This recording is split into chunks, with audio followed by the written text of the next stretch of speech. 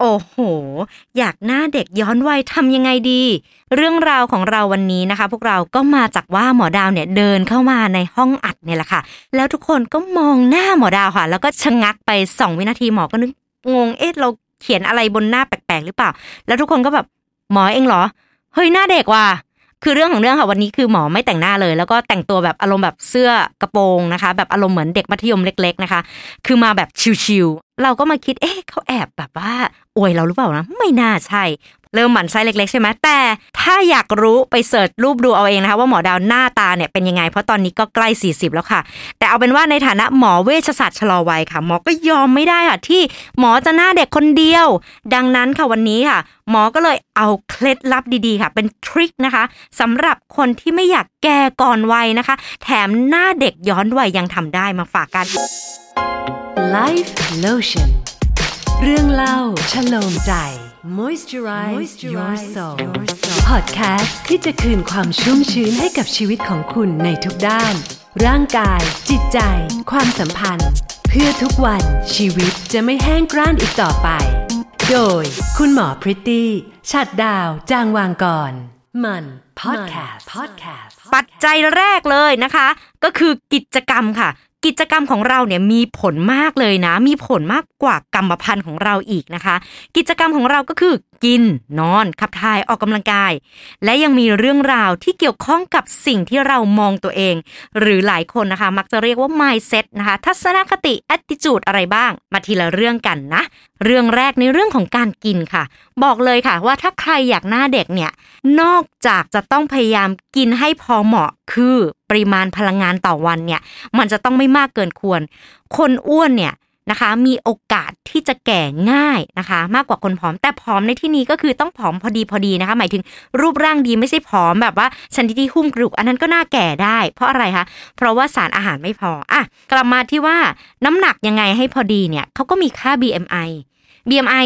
กระโดดขึ้นไปชั่งน้ำหนักเลยค่ะหน่วยเป็นกิโลกรัมนะคะอย่างเช่นว่าหมอดาวชั่งน้ำหนักแล้วได้44กิโลกรัม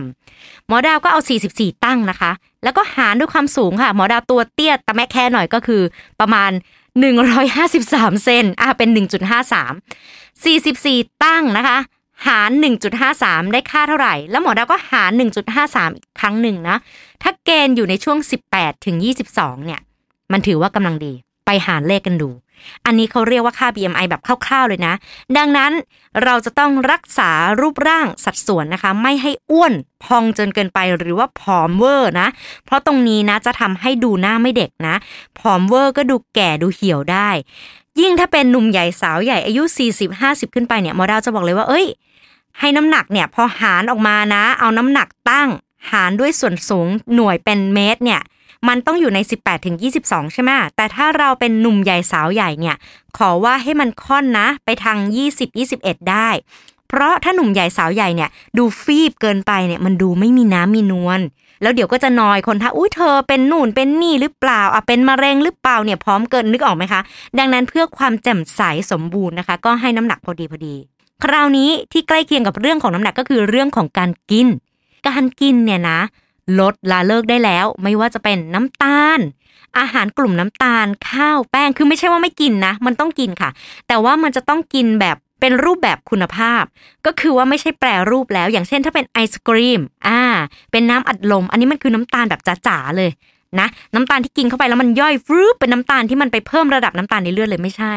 แต่ให้กินในรูปแบบน้ำตาลเชิงซ้อนเช่นมาจากการที่เรากินผลไม้แต่เป็นผลไม้หวานน้อยฝรั่งชมพู่แอปเปิ้ลแล้วก็เป็นน้ำตาลที่อยู่ในรูปแบบของไฟเบอร์ที่มันแฝงอยู่กับไฟเบอร์ใยอาหารเช่นที่อยู่ในพืชผักนะพืชหัวก็ได้นะคะอย่างเช่นฟักทองเป็นมันอย่างเงี้ยนะคะแต่ว่าก็ต้องบอกนะว่า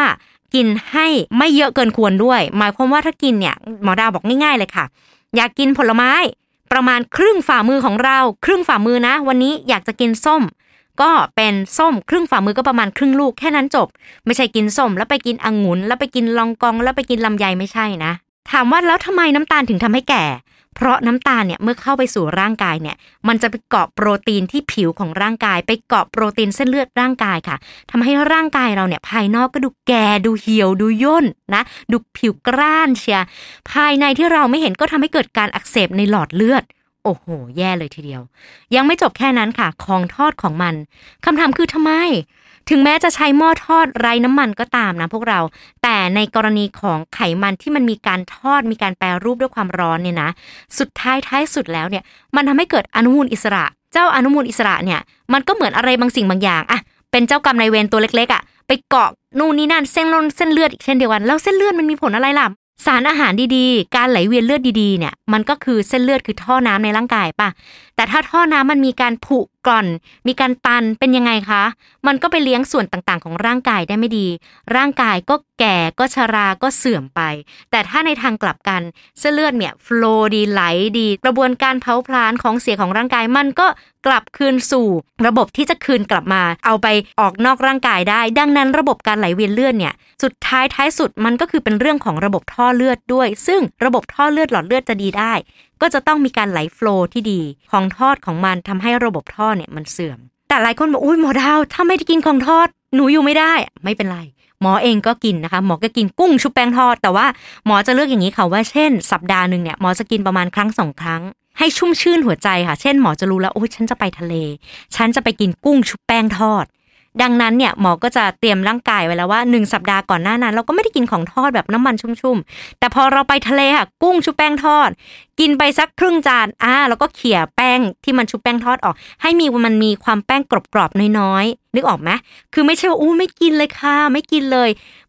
มันก็ทุกข์นะเพราะถ้าเราชอบของอร่อยแล้วถ้าเราไม่ได้กินของอร่อยเลยกดมันไว้วันหนึ่งระเบิดก็กลายเป็นทั้งน้ำตาลทั้งของทอดอาหารแปรรูปเราก็กินยัดเพราะฉะนั้นอย่าไปจำกัดแค่ว่าไม่เอาไม่กินไม่ใช่กินอย่างรู้กินอย่างฉลาด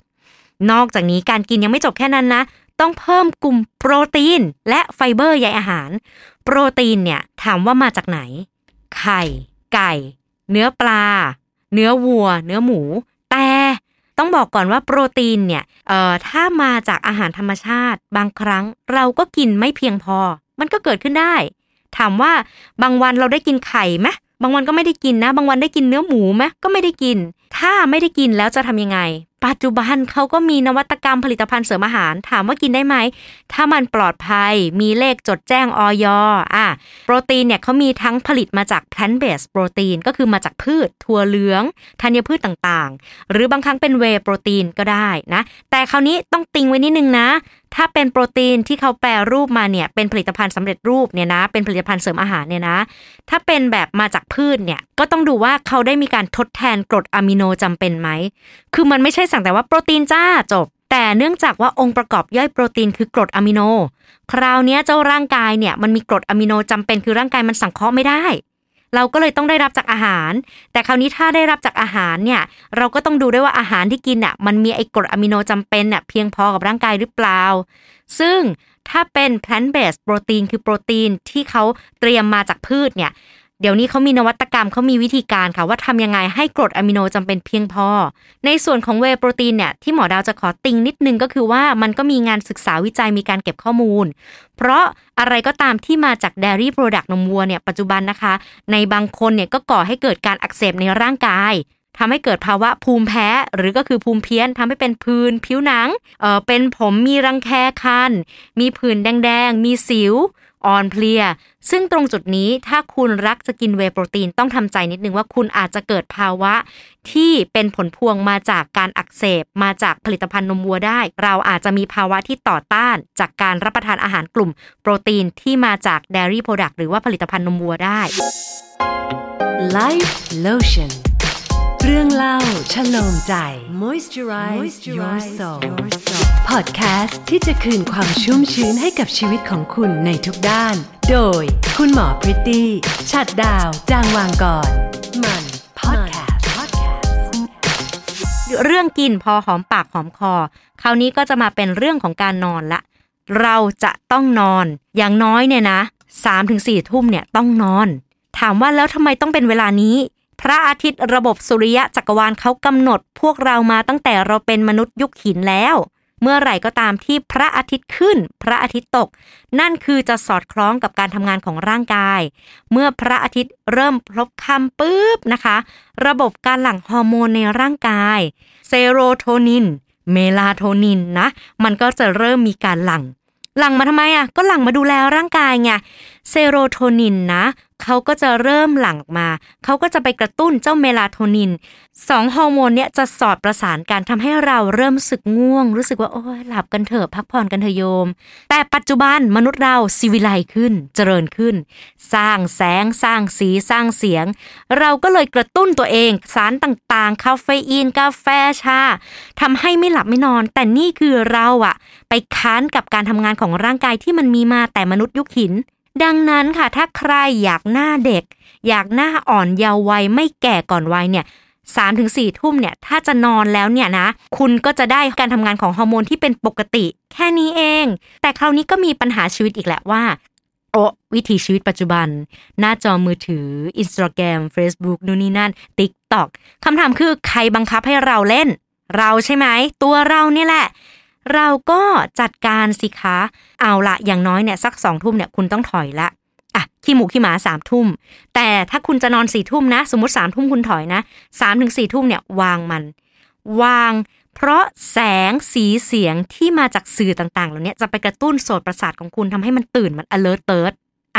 ดังนั้นวางมันยังไม่จบแค่นั้นถึงแม้วางสื่อโซเชียลเน็ตเวิร์กแล้วแต่สิ่งที่อยู่ในหัวมันทำให้นอนไม่ได้มันนอนไม่หลับทำยังไงดีการใช้ยานอนหลับเป็นการแก้ไขปัญหาชั่วคราวค่ะมันจะไปกดระบบประสาทแต่ถามว่ามันใช่ไหมมันอาจจะใช้ได้ชั่วคราวเนาะแต่สำหรับหมอดาวและหมอดาวแนะนำวิธีนี้ลองดูเลยนะคืนนี้ลองดูเลยถ้าคุณยังนอนไม่หลับอะไรก็ตามที่คิดอยู่ในหัวเช่นพรุ่งนี้ต้องซักผ้าโทรบอกแฟนทวงเงินป้าคุณเขียนมันใส่กระดาษแล้วก็เอาไปวางไว้ตื่นมาปุ๊บคุณบอกตัวเองเลยสั่งจิตบอกตัวเองเลยว่าตื่นมาปุ๊บเดี๋ยวฉันจะไปทำสิ่งนี้หรือว่าถ้ายังเขียนไปแล้วยังไม่ได้งั้นโทรทวงตังค์มันตอนนี้เลยบางอย่างถ้ามันแบบไม่ไหวจริงๆวางไม่ได้จริงๆก็ทำมันตอนนี้สิแต่ในเมื่อถ้าทำตอนนี้มันไม่เวิร์กมันไม่ใช่เวลาก็เขียนมันไว้แล้วพิมพ์ใส่มือถือก็ได้แล้วไปทำตอนเช้าเราต้องสั่งจิตตัวเองว่าฉันได้ทำแน่ๆการทำสมาธิทำใจให้ว่างเนี่ยบอกเลยค่ะว่าพูดง่ายแต่ทำจริงยากเหมือนอะไรรู้ไหมเหมือนการให้อภัยพูดง่ายแต่ทำโคตรยากเลยถ้าไม่ได้ฝึกถ้าไม่เคยทำจะทำง่ายๆยังไงสั้นๆค่ะหายใจอย่างเดียวเลยเขียนทุกอย่างที่คุณค้างอยู่ในหัวใจคุณเนี่ยเขียนใส่กระดาษโน้ตเอาไว้เขียนให้มันหมดเลยนะไอเดียอะไรผุดขึ้นมาได้ตอนนี้เขียนแล้วก็วางไว้ข้างๆแล้วคุณก็หายใจเข้าบางคนท่องพุทโธไม่ได้คุณอาจจะท่องอะไรก็ได้1212ก็ได้แต่ว่าแบบต้องเข้าและออกอยู่กับการเข้าและออกของลมหายใจเท่านั้นเดี๋ยววันหลังเรามาพูดถึงเรื่องการทำสมาธิแบบเวิร์กกันแบบที่ไม่ใช่ธรรมะจ๋ากลัวจะเบื่อจะอะไรไม่เป็นไรคราวนี้กลับมาที่การขับถ่ายเนี่ยยังไงก็ต้องอึทุกวันไม่อึทุกวันได้ไหมไม่เวิร์กนะเพราะถ้าอึทุกวันได้นั่นหมายถึงของเสียในร่างกายมันขับถ่ายออกคนเราอยากจะมีสิ่งดีๆของดีๆนึกออกป่ะแต่ของชั่วๆอยู่ในตัวมันจะดีสุดๆได้ยังไงทำยังไงให้ขับถ่ายการขับถ่ายเนี่ย3หลักค่ะคุณจะต้องมีการเคลื่อนไหวร่างกายเคลื่อนไหวลำไส้นอกจากนี้นะคะคุณจะต้องดื่มน้ำที่เพียงพอง่ายๆเลย1 ลิตรขึ้นไปค่ะในมนุษย์เราเอาเฉลี่ยทั่วๆไปนะถ้าคุณผู้ชายนะก็ประมาณ 2-3 ลิตรคุณผู้หญิง 1.5 ลิตรก็คือลิตรครึ่งจนถึง2 ลิตรนะจิบน้ำจิบน้อยๆจิบบ่อยๆอย่างที่3คือได้ใยอาหารเพียงพอคำว่าใยอาหารก็คือเช่นข้าวก็ต้องเป็นข้าวกล้องผักก็ต้องเป็นผักใบเขียวไม่ใช่ผักกลุ่มแป้งกลุ่มหัวอย่างเช่นฟักทองมันอย่างเงี้ยอันนี้ยังไม่เท่าไหร่เนาะต้องเป็นใยอาหารคือต้องเคี้ยวเคี้ยวละเอียดเหมือนให้นึกถึงวัวอารมณ์เขียวๆแบบหญ้าแต่ไม่ใช่กินหญ้านะเพราะหญ้าเนี่ยมนุษย์เราย่อยไม่ได้ส่วนฉี่ปัสสาวะอย่าอั้นฉี่คุณผู้หญิงชอบอั้นฉี่ทำให้ติดเชื้อในทางเดินปัสสาวะได้ง่ายคราวนี้มันมีปัญหาชีวิตเรื่องของการฉี่นิดนึงค่ะไม่ว่าคุณผู้ชายคุณผู้หญิงเนี่ยถ้าเฉลี่ยแล้วชั่วโมงละครั้งนะโดยที่ไม่ได้ฉี่แสบขัดเสียวโอเคยังพอไหวแต่เฮ้ย10 นาทีฉี่10 นาทีฉี่แล้วมีอาการแสบขัดเสียวลำกล้องถ้าคุณผู้ชายเนี่ยตรงองคชาตพูดง่ายๆว่าลำกล้องแสบจังเลยหรือคุณผู้หญิงมีเลือดปนมามีตกขาวมีแบบแสบอะไรเงี้ยไปพบแพทย์จ้าอย่ามาซื้อยากินเอง no ไม่เพราะจะต้องวินิจฉัยแยกว่าเป็นการติดเชื้อในระบบทางเดินปัสสาวะไหมหรือมีเรื่องของการอักเสบมีเรื่องนิ่วเน่าไหมนะอันนี้ต้องไปดูด้วยอย่าประมาทกำลังเพลินเลยใช่ไหมคะพวกเราเวลาไม่น่าจะทันกันไม่งั้นนะคะเดี๋ยวเราจะได้ สาระได้ความรู้ดีๆได้เคล็ดลับดีๆไม่ครบแล้วจะหน้าเด็กไม่ได้เราต้องได้ครบนะคะดังนั้นในครั้งหน้านะคะต้องติดตามค่ะเพราะว่าจะเป็นเรื่องของทริคในการออกกำลังกายและทริคในเรื่องของ mindset สำคัญนะถ้า mindset ไม่ดีเนี่ยจะดูแลร่างกายแค่ไหนเนี่ยหน้าก็ไม่เด็กนะค่ะแล้ววันนี้นะคะหมอดาวก็ต้องไปก่อนนะคะอย่าลืมติดตามนะคะ EP หน้าจะเป็นเรื่องราวภาคต่อของการที่ทำให้หน้าเด็กหน้าอ่อนวัยเยาว์วัยโอ้สดใสซับซ่าวันนี้ไปก่อนนะคะสวัสดีค่ะ Life Lotion เรื่องเล่าชโลมใจ Moisturize your soul Podcast ที่จะคืนความชุ่มชื้นให้กับชีวิตของคุณในทุกด้านร่างกายจิตใจความสัมพันธ์เพื่อทุกวันชีวิตจะไม่แห้งกร้านอีกต่อไปโดยคุณหมอพริตตี้ฉัตรดาวจางวางกรมัน Podcast